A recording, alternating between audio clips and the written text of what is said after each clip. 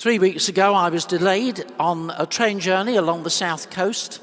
Not an unusual event during these last few months. Train I was waiting for had been cancelled.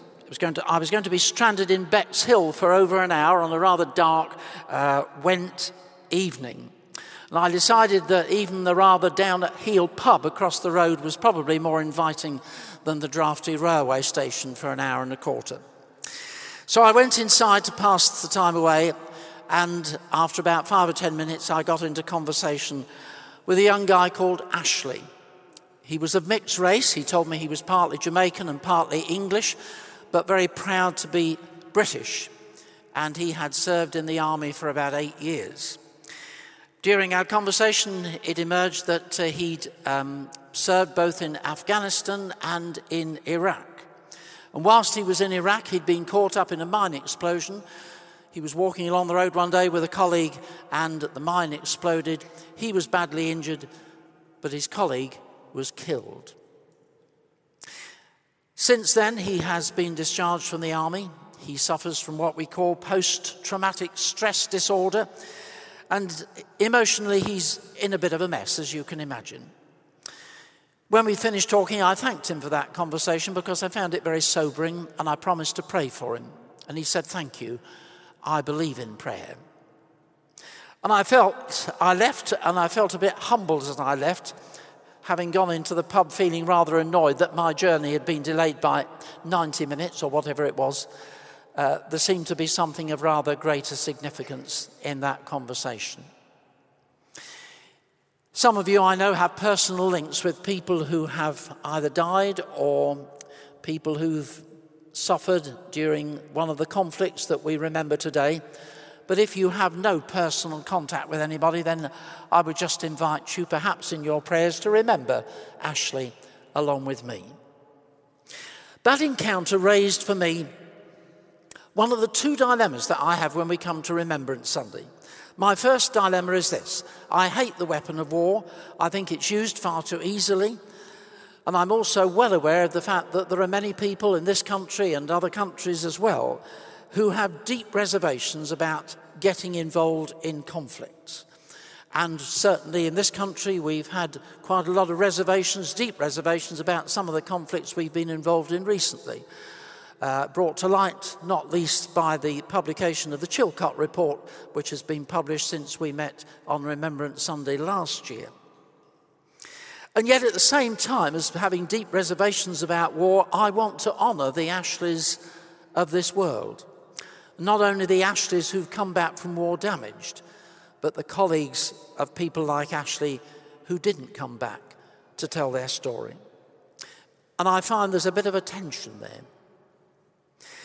My other dilemma is a long-standing one. I always see Remembrance Sunday as a time to remember past conflicts and to honour those who've died particularly, and also those who suffer as a result of war. But also I see it as a time to be challenged to make a commitment, and a renewed commitment, to work for peace and justice. And yet I can never see clearly how anything that I can do can make a great deal of difference to the world situation. So those are the two dilemmas that I face on Remembrance Sunday, and I know with conversations, because of conversations with various people, that I'm not alone. Some of you share those dilemmas as well. There's a story that comes from the First World War that helps me to work through some of those dilemmas. I want to share something of that story with you this morning, and then relate it to the readings that we heard, the reading we heard particularly from the letter of Paul to the Romans. It was just 100 years ago, of course, that the First World War was halfway through its tortuous process. And during 1916, that particularly is remembered when the Battle of the Somme took place. The Battle of the Somme lasted for 4.5 months, from the beginning of July to the middle of November. And over 1 million people on both sides were killed. 19,240 on one day alone. Figures that are difficult to get our heads around. And the story I want to tell you comes from that First World War, and it involves Jeffrey Stoddart Kennedy, the man who was the author of the hymn that we've just sung. When war broke out in 1914, Jeffrey Stoddart Kennedy was a young man. He just entered the ministry, the priesthood in the Church of England.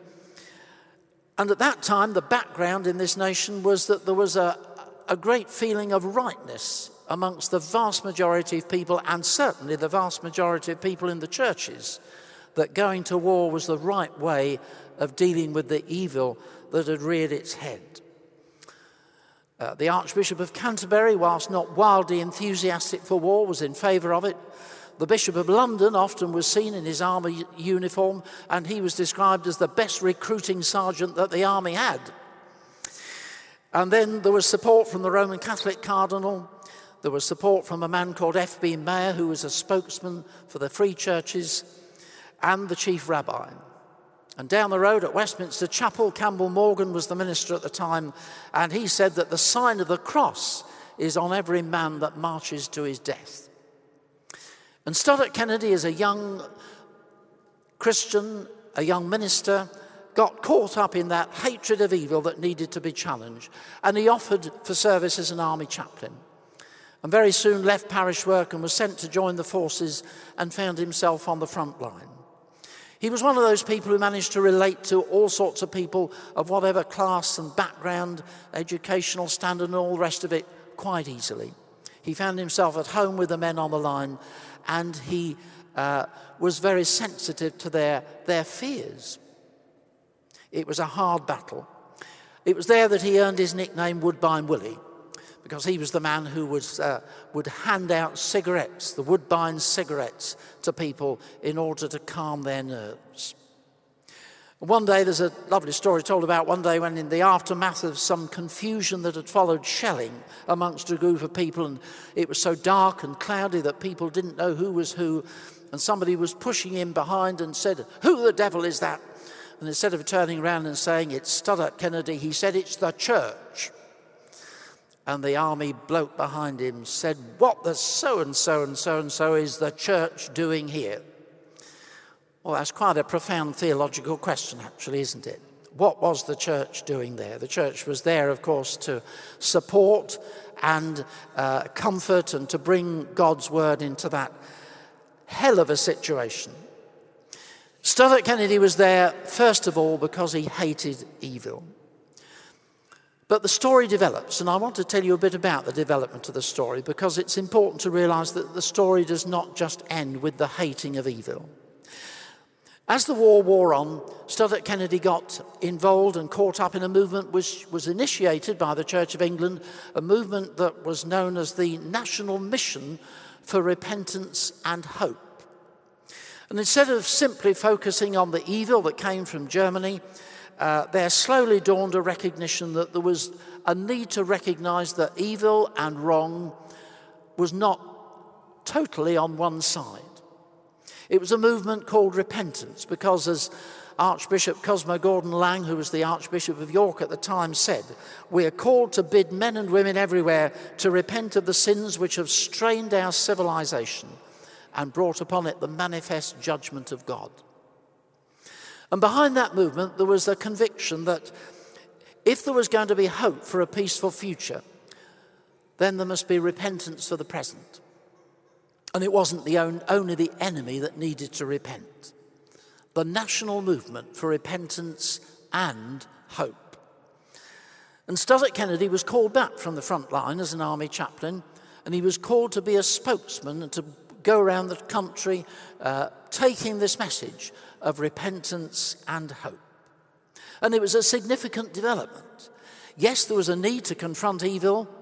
Yes, there had seemed to be the need to go to war, but there was also a need to acknowledge that evil wasn't something that was just traded in by the enemy. And then there was a further development in his life and in his ministry, because with time to think and reflect more widely as he travelled the country with this mission of repentance and hope, Stoddart Kennedy found himself reflecting on the whole business of war and the suffering that it brought and the people that he'd known and stood alongside in the trenches. He never became an absolute pacifist. He never condemned the British soldiers who'd fought against Germany as they saw it to protect their families and their country, because he'd been alongside them, those vulnerable young men walking through the valley of the shadow of death. But he regarded war as an evil. He came to regard war as an evil which corrupted those who took part in it, destroyed their families, and also fostered a lot of national hatred. And he came to believe that war was against the will of God. Just now we sung one of his poems, but the shortest one probably that he wrote was a poem that he entitled Waste. Some of you perhaps know the poem. Waste of muscle, waste of brain, waste of patience, waste of pain, waste of manhood, waste of health, waste of beauty, waste of wealth, waste of blood and waste of tears, waste of youth's most precious years, waste of ways the saints have trod, waste of glory, waste of God, war. And those words came from a man who initially had been convinced about the necessity and the rightness of going to war. And the Dean of Worcester said about Stodart Kennedy, he went to war as a holy crusade by which righteous victory would be vindicated. But he returned hating the wickedness of war. And he saw war as the very opposite of all those virtues espoused in Romans chapter 12 that we read just now. And there's one more development in the story of Stodart Kennedy, and it's one which is a relevant one for us. 3 years after the war ended in 1921, he was appointed to be the main speaker of the Industrial Christian Fellowship, often referred to as the ICF. The ICF was an amalgamation of two organisations that had been brought together just a few years before. And it arose out of some of those deliberations and debates of the national mission of repentance and hope. And its aim was to enable the owners and managers to pursue cooperation rather than conflict in the industrial affairs of this nation. The focus was now on work, back to work, normal, peacetime.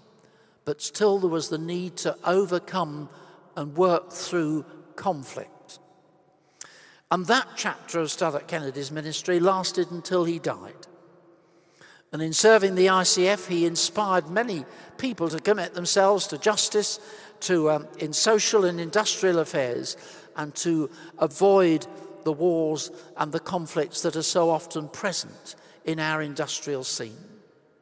And a century later, the ICF, the Industrial Christian Fellowship, is able to look back on an effective ministry in society and in industry. Now, I've spent a bit more time telling a story of one person than we would normally spend perhaps in a sermon this morning, because it isn't just the story of one man. It isn't just a story out of church history. It goes deeper than that. It is, of course, the story of Stodart Kennedy's spiritual journey. And the four aspects of that spiritual journey of Stodart Kennedy that I've outlined this morning are stages that were also shared by other people working through some of those dilemmas. Those dilemmas that I mentioned at the beginning of my sermon this morning. The dilemmas of how to be quite clear about the wickedness and the waste of war, and yet at the same time to honour those who've had to engage in it. And also that other dilemma, the dilemma of wanting to commit ourselves to peace and to justice, and yet wondering how our little effort where we are can possibly make any difference at all. The spiritual stages of that journey that Stodart Kennedy worked through and others worked through with him help us to face exactly those two dilemmas. So briefly, just let me mention those stages again and relate them to ourselves in this passage that we've read this morning. For Stodart Kennedy, the experience began, as it did with many other church leaders at that time and people in the pews 100 years ago, the journey of those who hated evil and felt that they must go to war against it.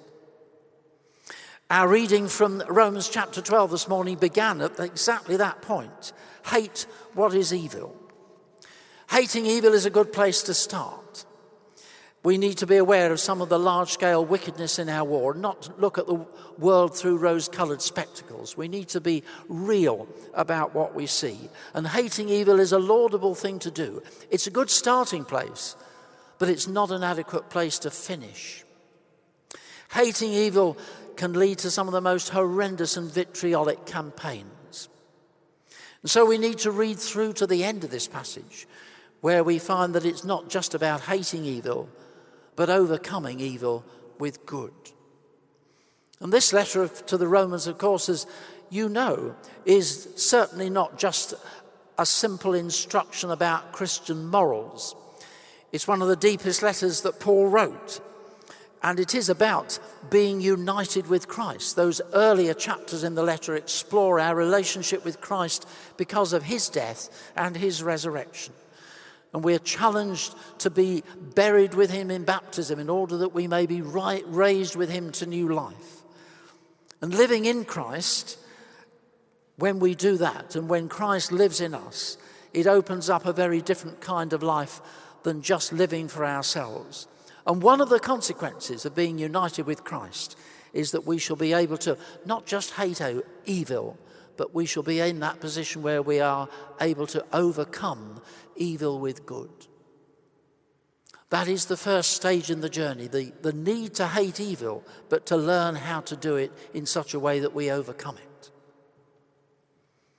And if we are going to overcome evil with good, then we need to move on to that second stage of the spiritual journey that Studdert Kennedy and others took with him, that stage 100 years ago. We need to move to that stage of repentance. Repentance is a good next step because it involves self-examination. Examination of ourselves individually, and examination of the society of which we are part, to which we contribute, and for which we are accountable. And to recognise, especially when we reflect on society, that it isn't other nations that are responsible for everything that is wrong.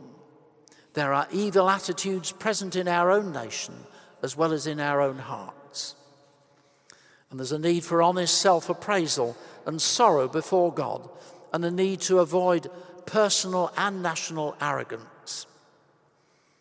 And in this passage of Scripture, Paul puts it this way in verse 16: don't be proud, don't be conceited. In other words, don't always think that you've got it right and the other person's got it wrong.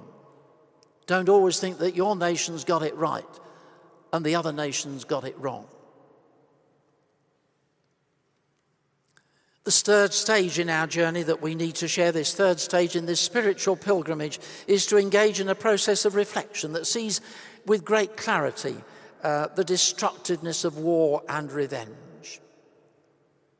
Remembrance Sunday obviously is a time when we take on board something of the sufferings and the pain of people who have endured the worst pain, the pain of not having members of their family returning after war, or returning in a messed up way that life is never the same for them or their families again. People who've come back scarred physically and mentally, right down to the damage which has been done to children evacuated for their own safety. Martin Luther King said on one occasion that the policy of an eye for an eye and a tooth for a tooth does nothing except to leave everybody blind and toothless. That's the damage that revenge causes. Back in the summer, some of you will remember that 3 members of our Young People's Fellowship went off to see the work of the Al Rawad Project, which is sponsored by the Amos Trust Project, which is working for peace and a non-violent resistance to the occupation of the West Bank by Israel. And those of you who were in church one Sunday in August will remember some of the young people who came back from that project as part of the exchange here. And the words spoken on that occasion by the project leader were very powerful, who said, we want to teach our young people in situations of conflict how to protest, but without bullets and without strapping bombs to themselves.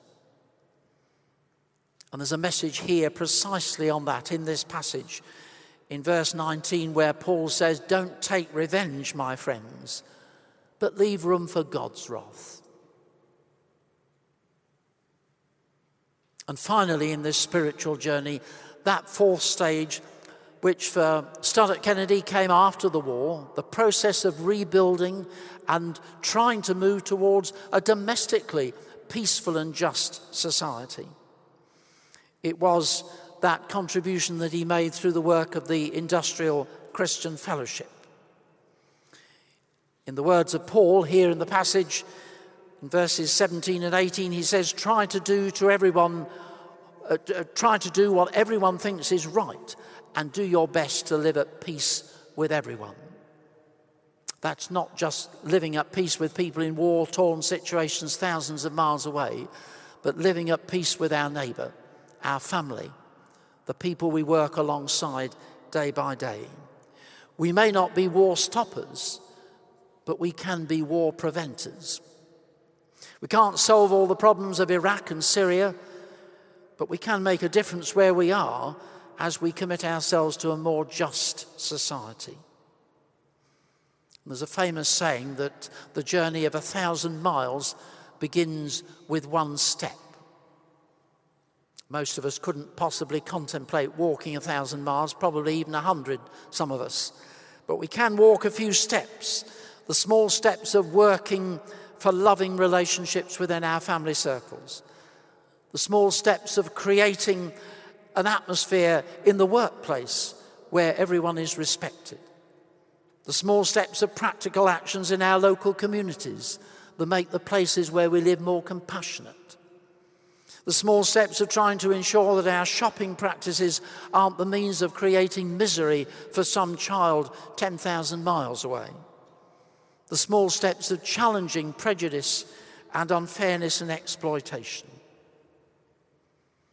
And when we are united with Christ, the peace process begins right here and now, every day. Amen.